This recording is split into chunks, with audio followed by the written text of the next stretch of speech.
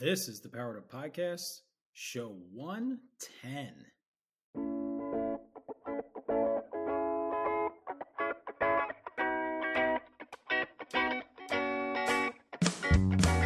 Welcome to a real-world education with insight and advice from teachers in the game, where current and former educators reveal what truly sets apart the great teachers and what it takes to make a positive impact on students. Whether you're in pre-service learning, new to the game, or a seasoned veteran, this is the show for you. You'll leave feeling inspired to take action because we are powering education by empowering you.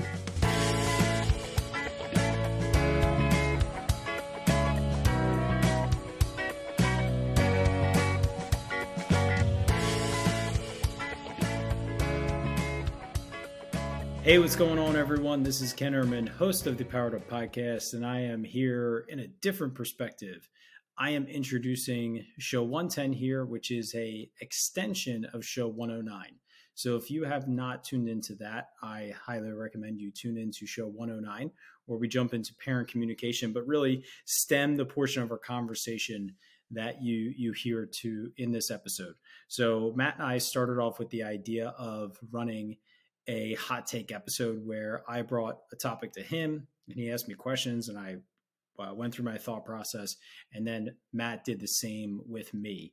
And we felt like it produced a great product. We thought that it produced a great podcast, but in turn, we realized that we created two very different topics that we felt were very rich in conversation and went much further in depth than we had anticipated. So I made the decision to split that up into two shows.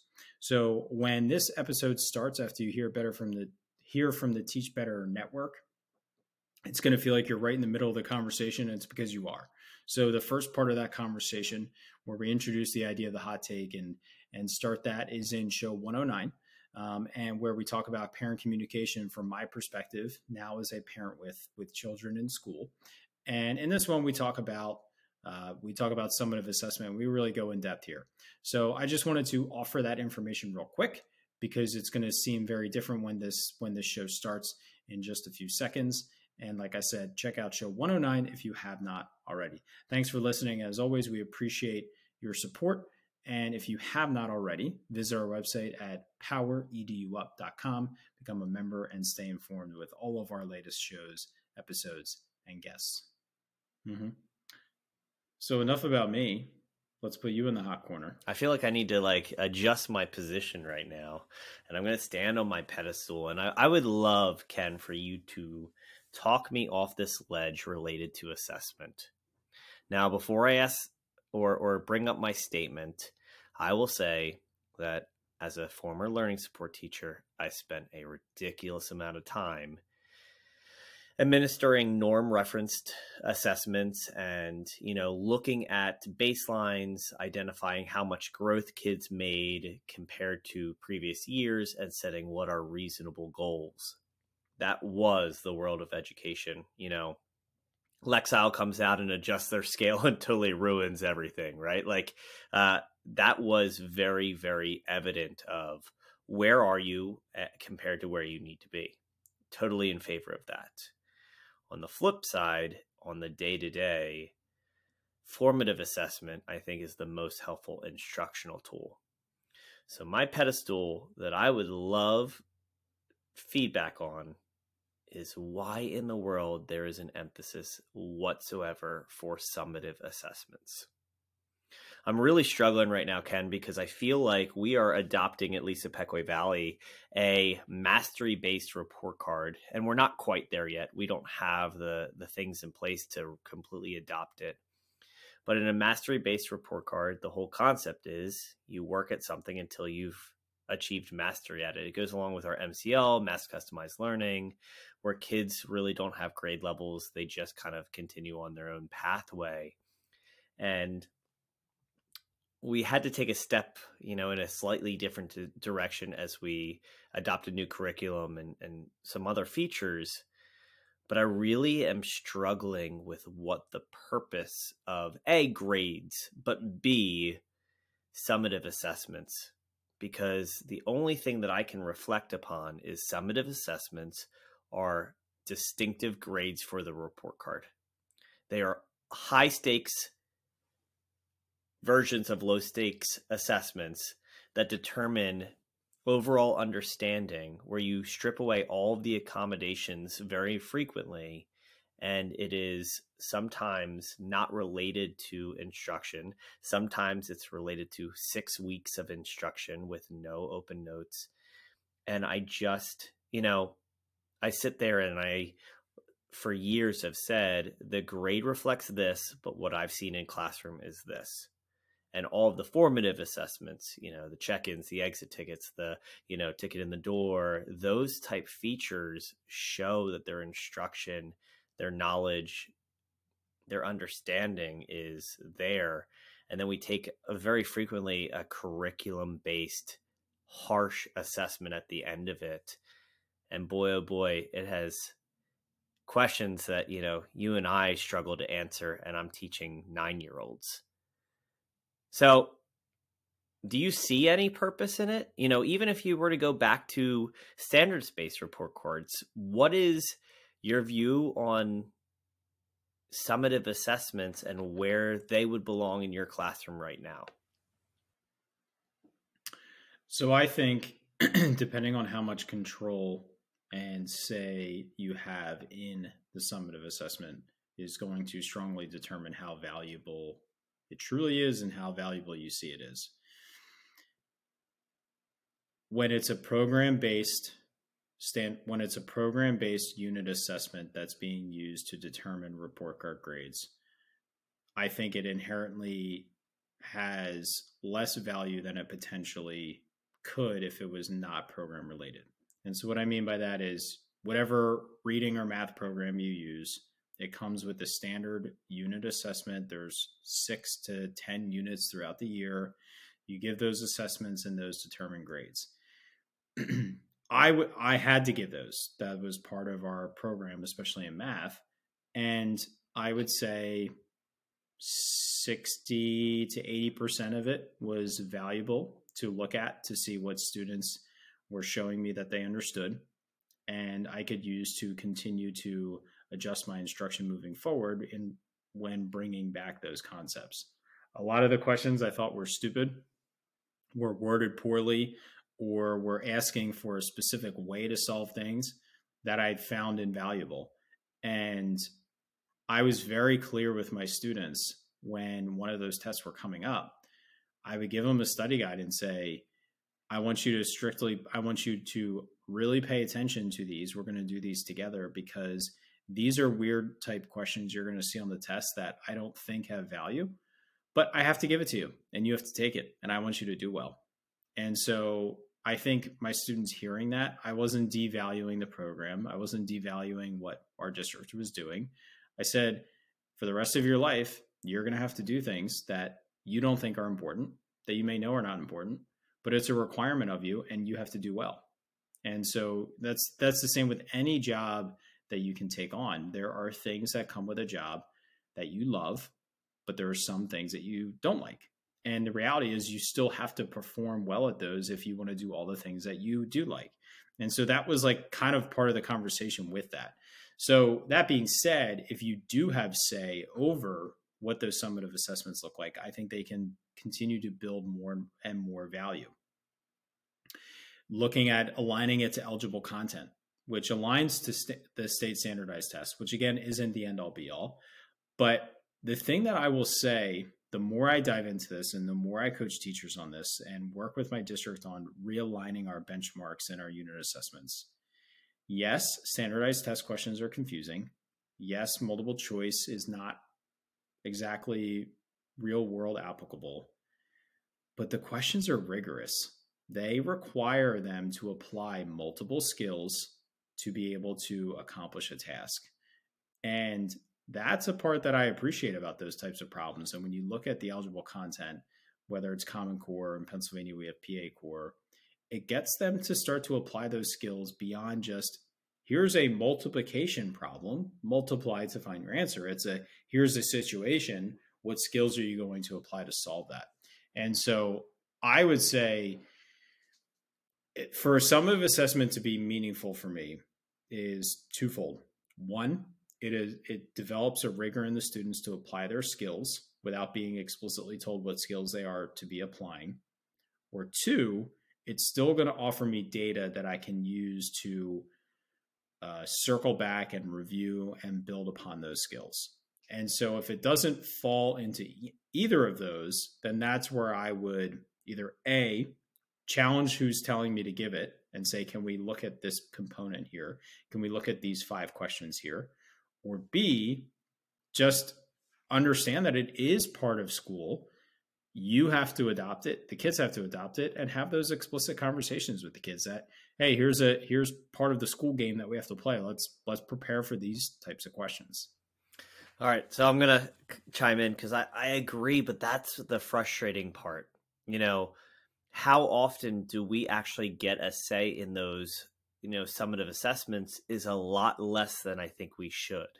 And if we did, that's where project-based learning, I think we universally love giving choice. And if a kid wants to take a traditional test, go take a test. But if a kid wants to prove their summative knowledge in a different method, that is the grounds of what us as educators, are begging for. Is that hard to generalize, across my grade level team or across my district? Absolutely. But that's where the teaching comes in of how do I prove the learning? And going back to that mastery, I think that's where it's dedicated. What can really prove that they have acquired that entire skill and they've got it. It's in that long-term memory. It's going to be able to be built on, and it's not, shallowly known.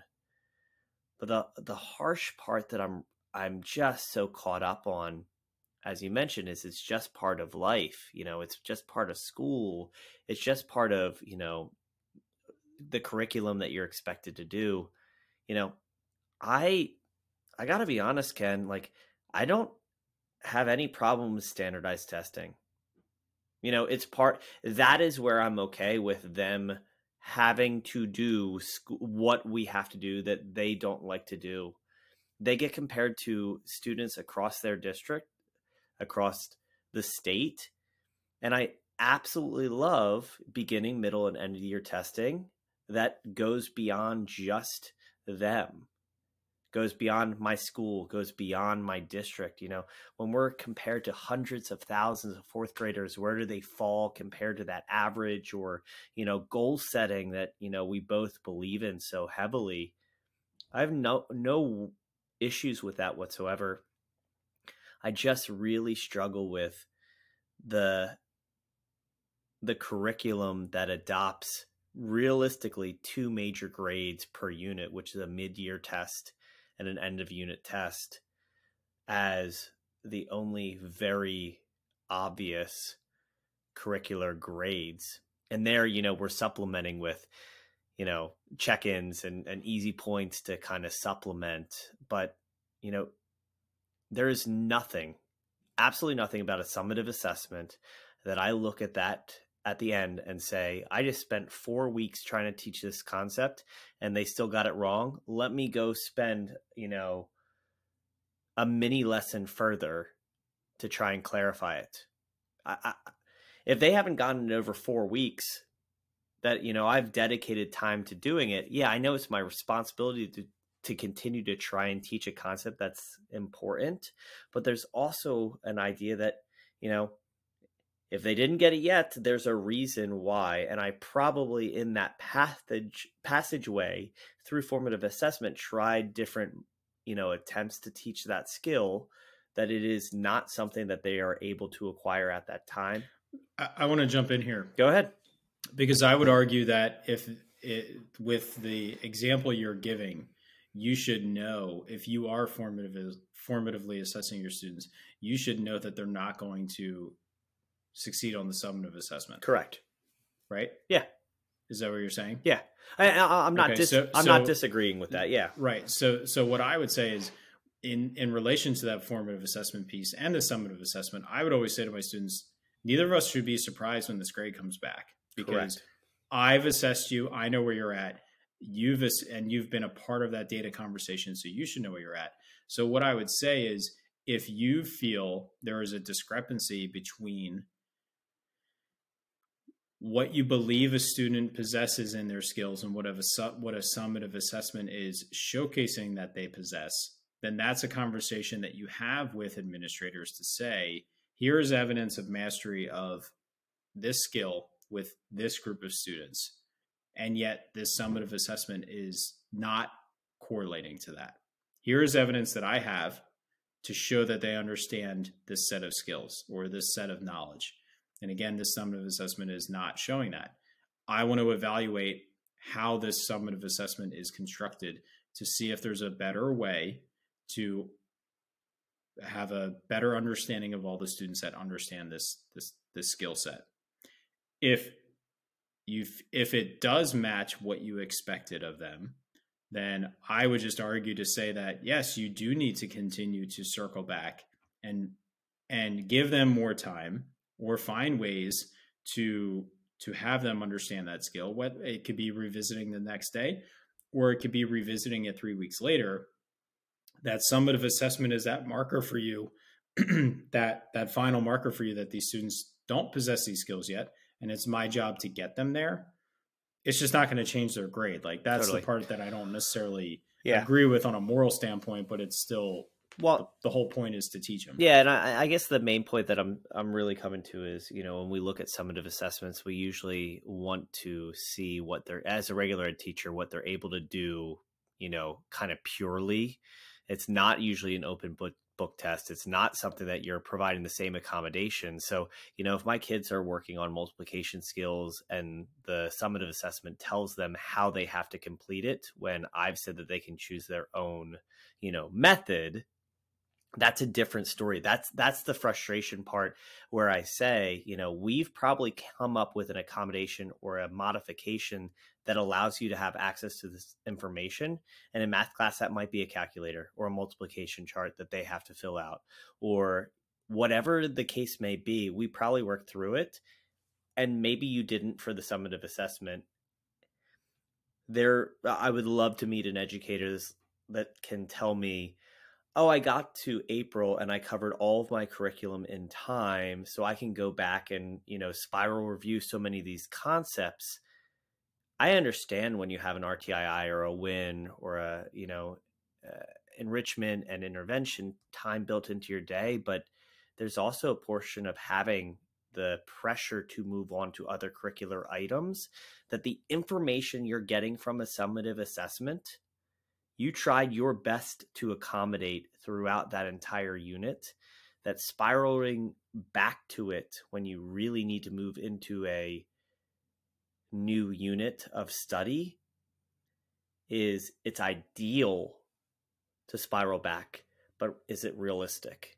I think we all would recognize that we would love to get to that point of mastery, but we also have to move on at some point as well and consider maybe developmentally, or a different connection or a different voice may tighten up that perspective.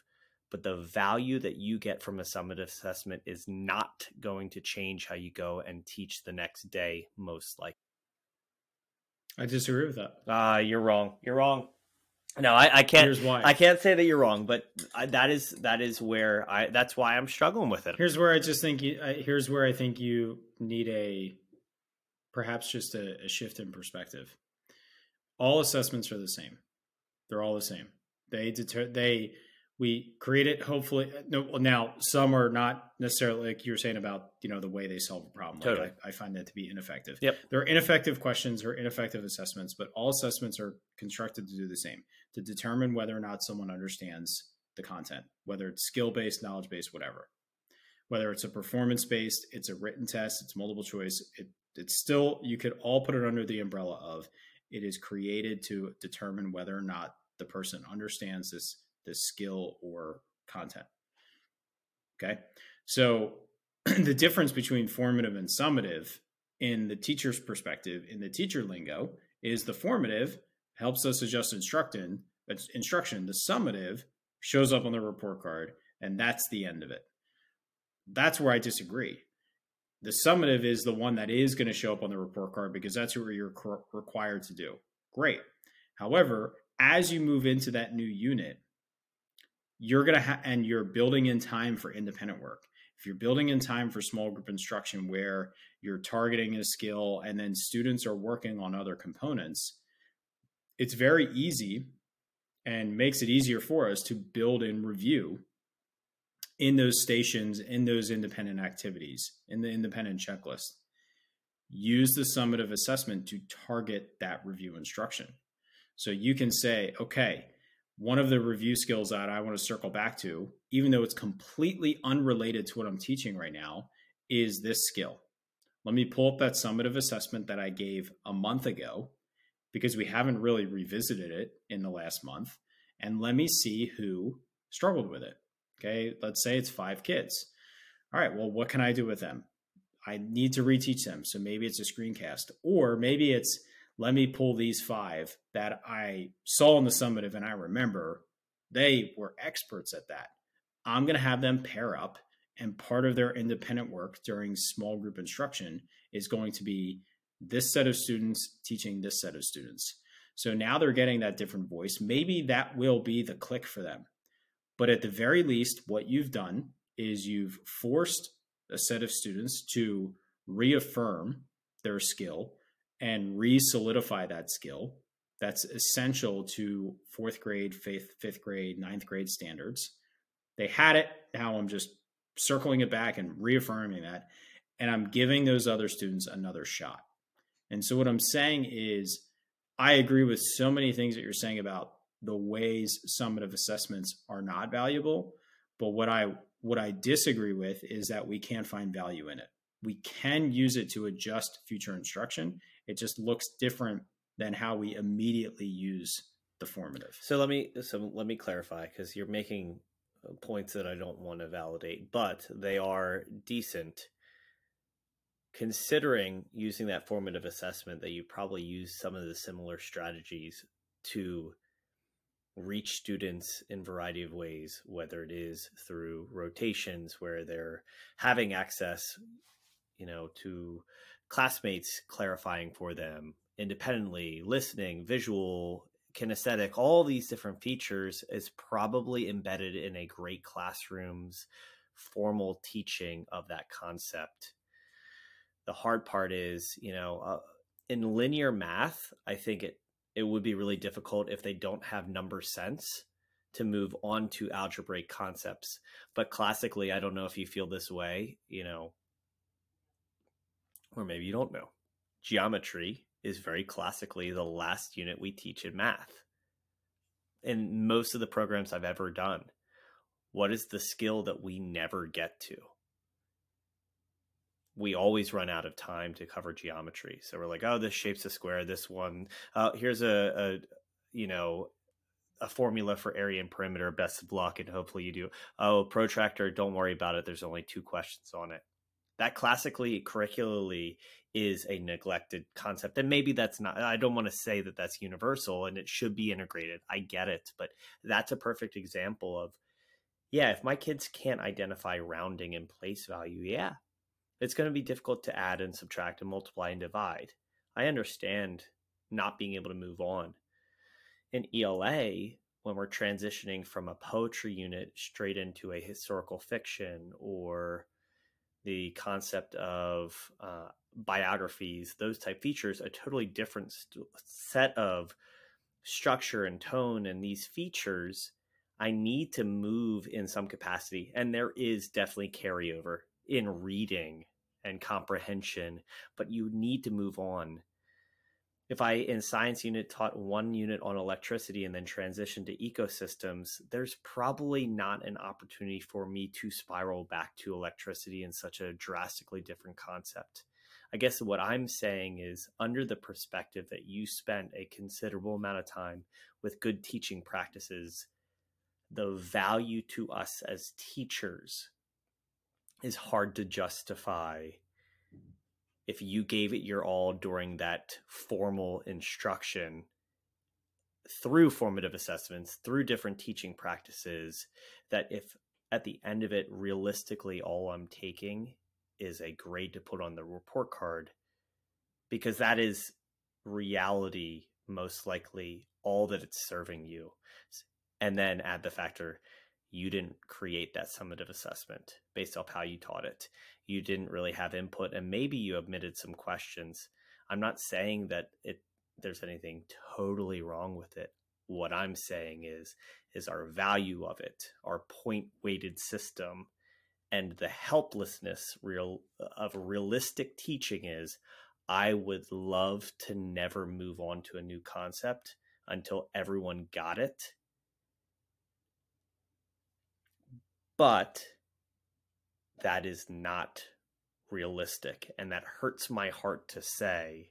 Well, it's not realistic, but at the same time, that isn't what's best for your kids, because if you waited until everyone got it, you would be stifling those that do get it.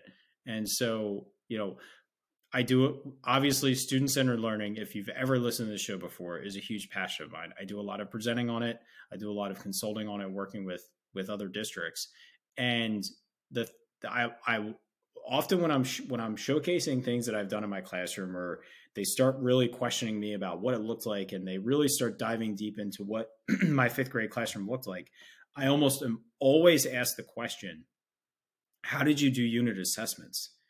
And they're expecting me to say, based on the way my classroom was so personalized, to say, oh, well, everybody was on their own personal trajectory and they worked at their own pace.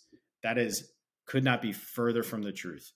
Every single student, it was probably the only time of the year, every single student in my classroom took the unit assessment on the exact same day.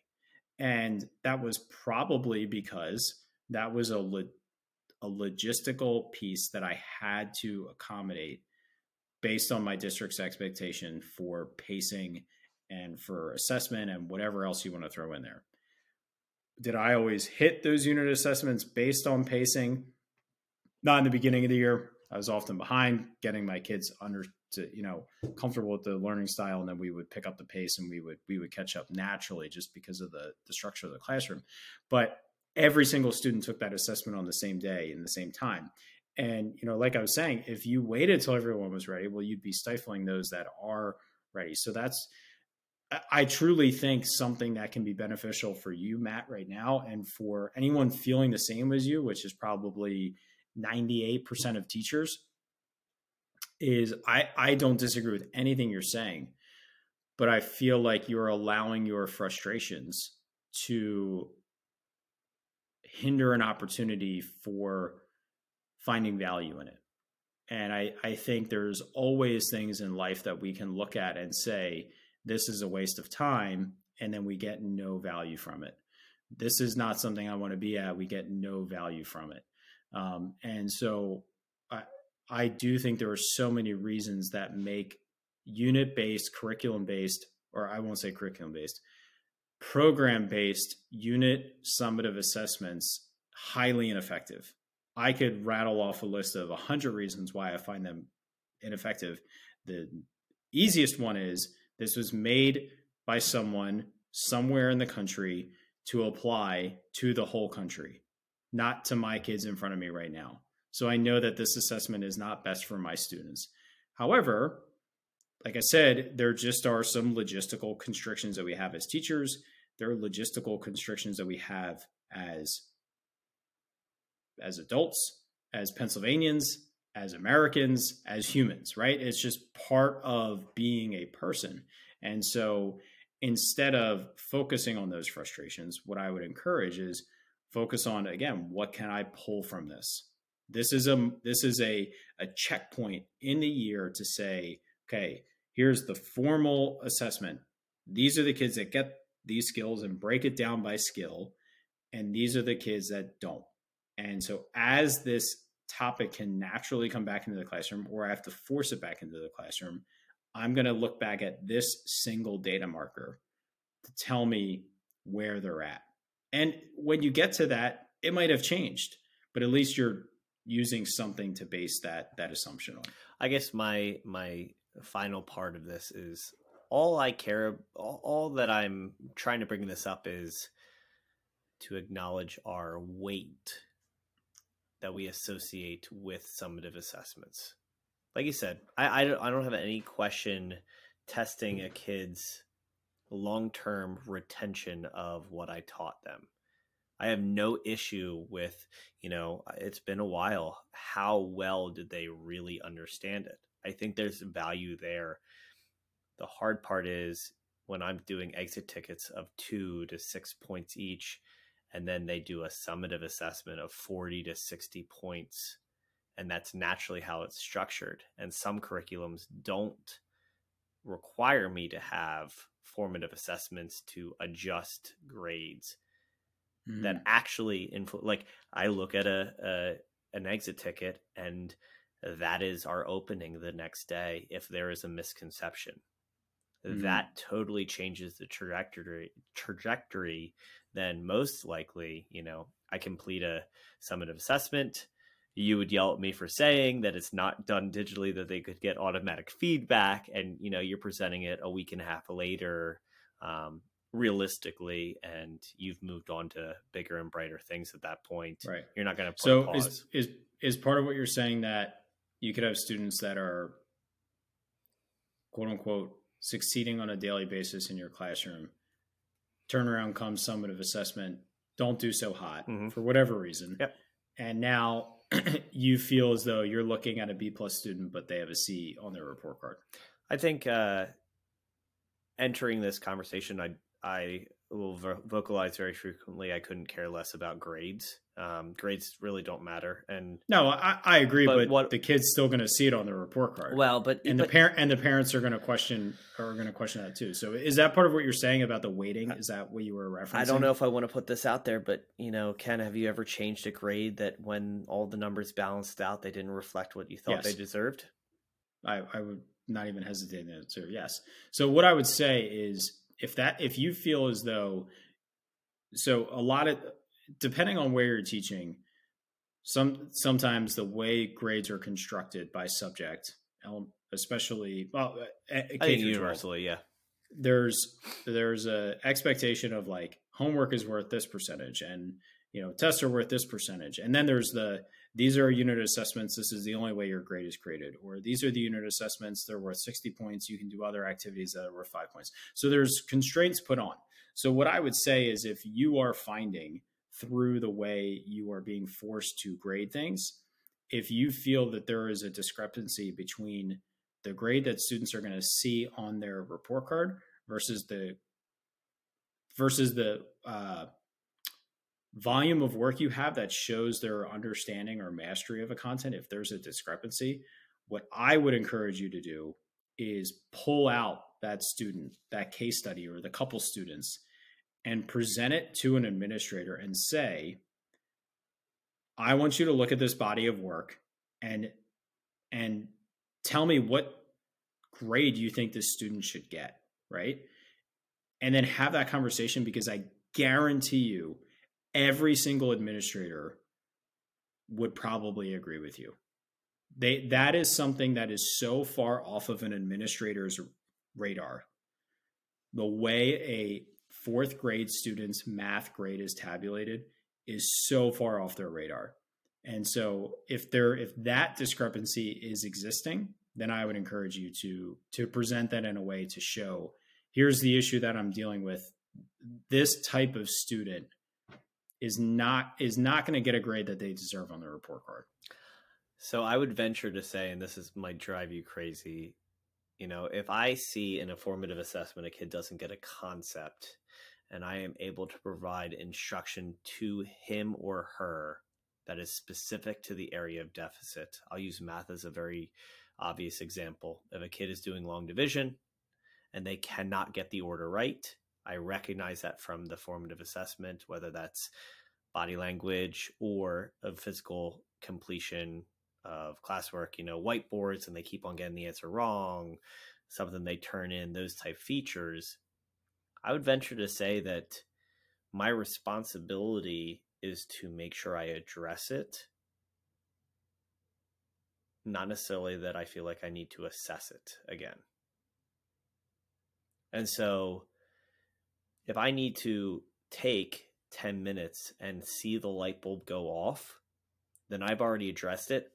If I can circle back and, 25 minutes later or 2 days later, see if they really retained it, that's great. But if I took formative assessments, I acknowledged a deficit, I addressed that deficit in some capacities, I have done my professional responsibility for that child to address it in a way that I felt like was most personalized, that I saw them see success.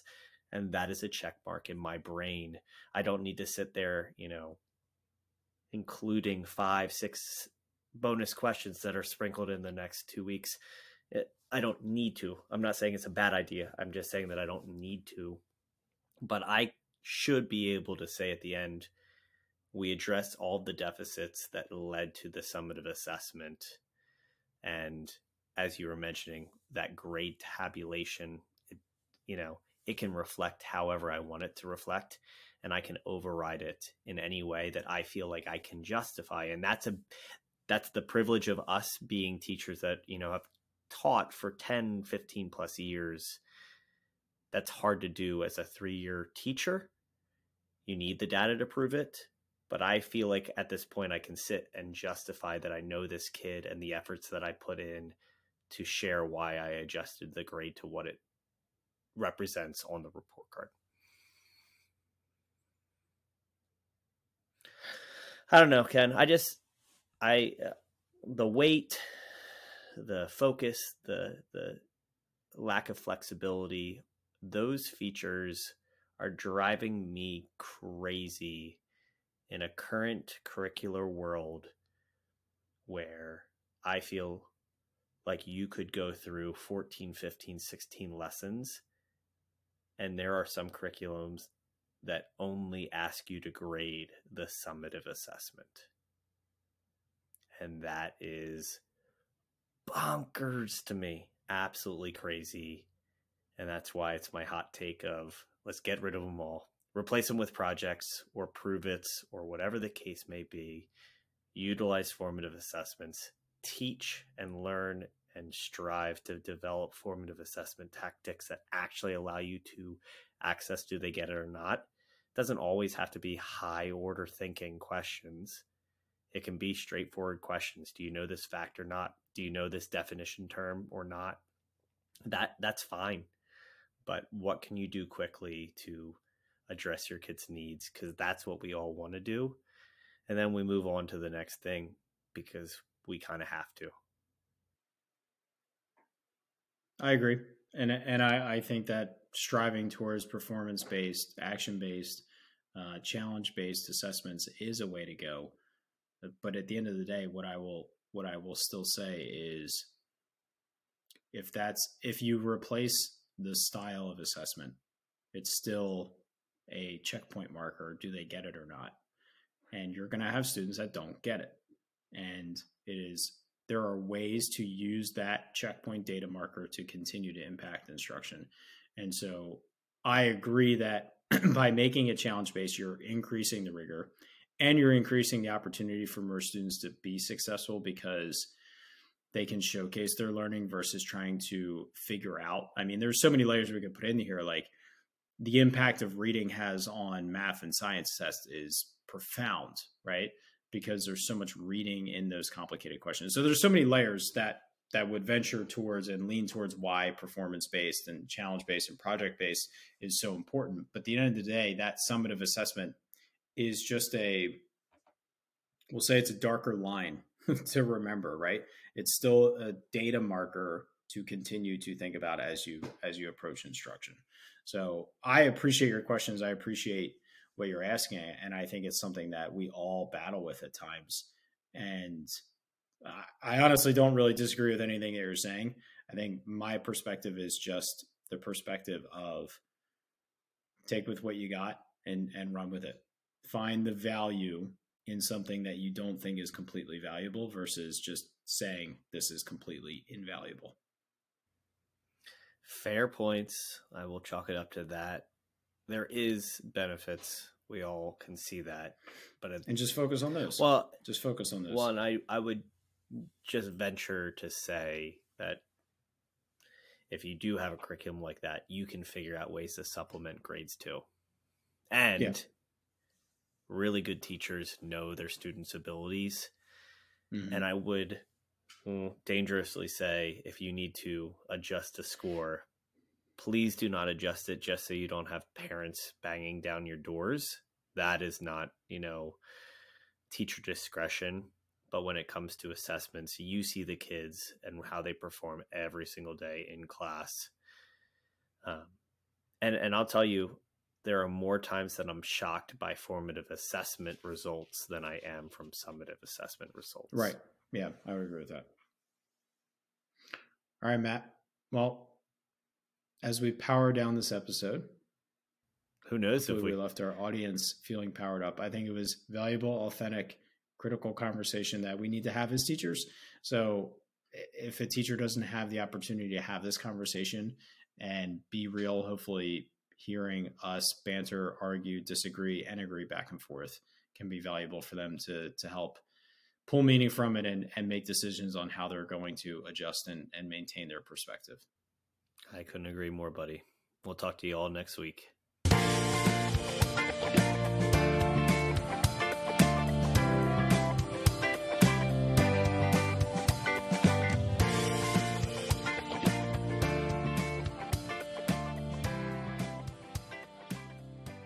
Thank you so much for listening to this podcast. If you haven't already, please subscribe on whichever platform you're listening to or watching us on YouTube. Each week, we get to talk to amazing educators who are making a positive impact on the lives of students, their colleagues, administrators, and education as a whole. It's been such a privilege every week to be able to talk to these incredible individuals, learn from them, grow with them, and better myself and all of education through these conversations. If you haven't already, please consider sharing this with a colleague, someone who can benefit and be powered up from the experience of listening to these incredible conversations. Because of Powered Up, we are powering education by empowering you.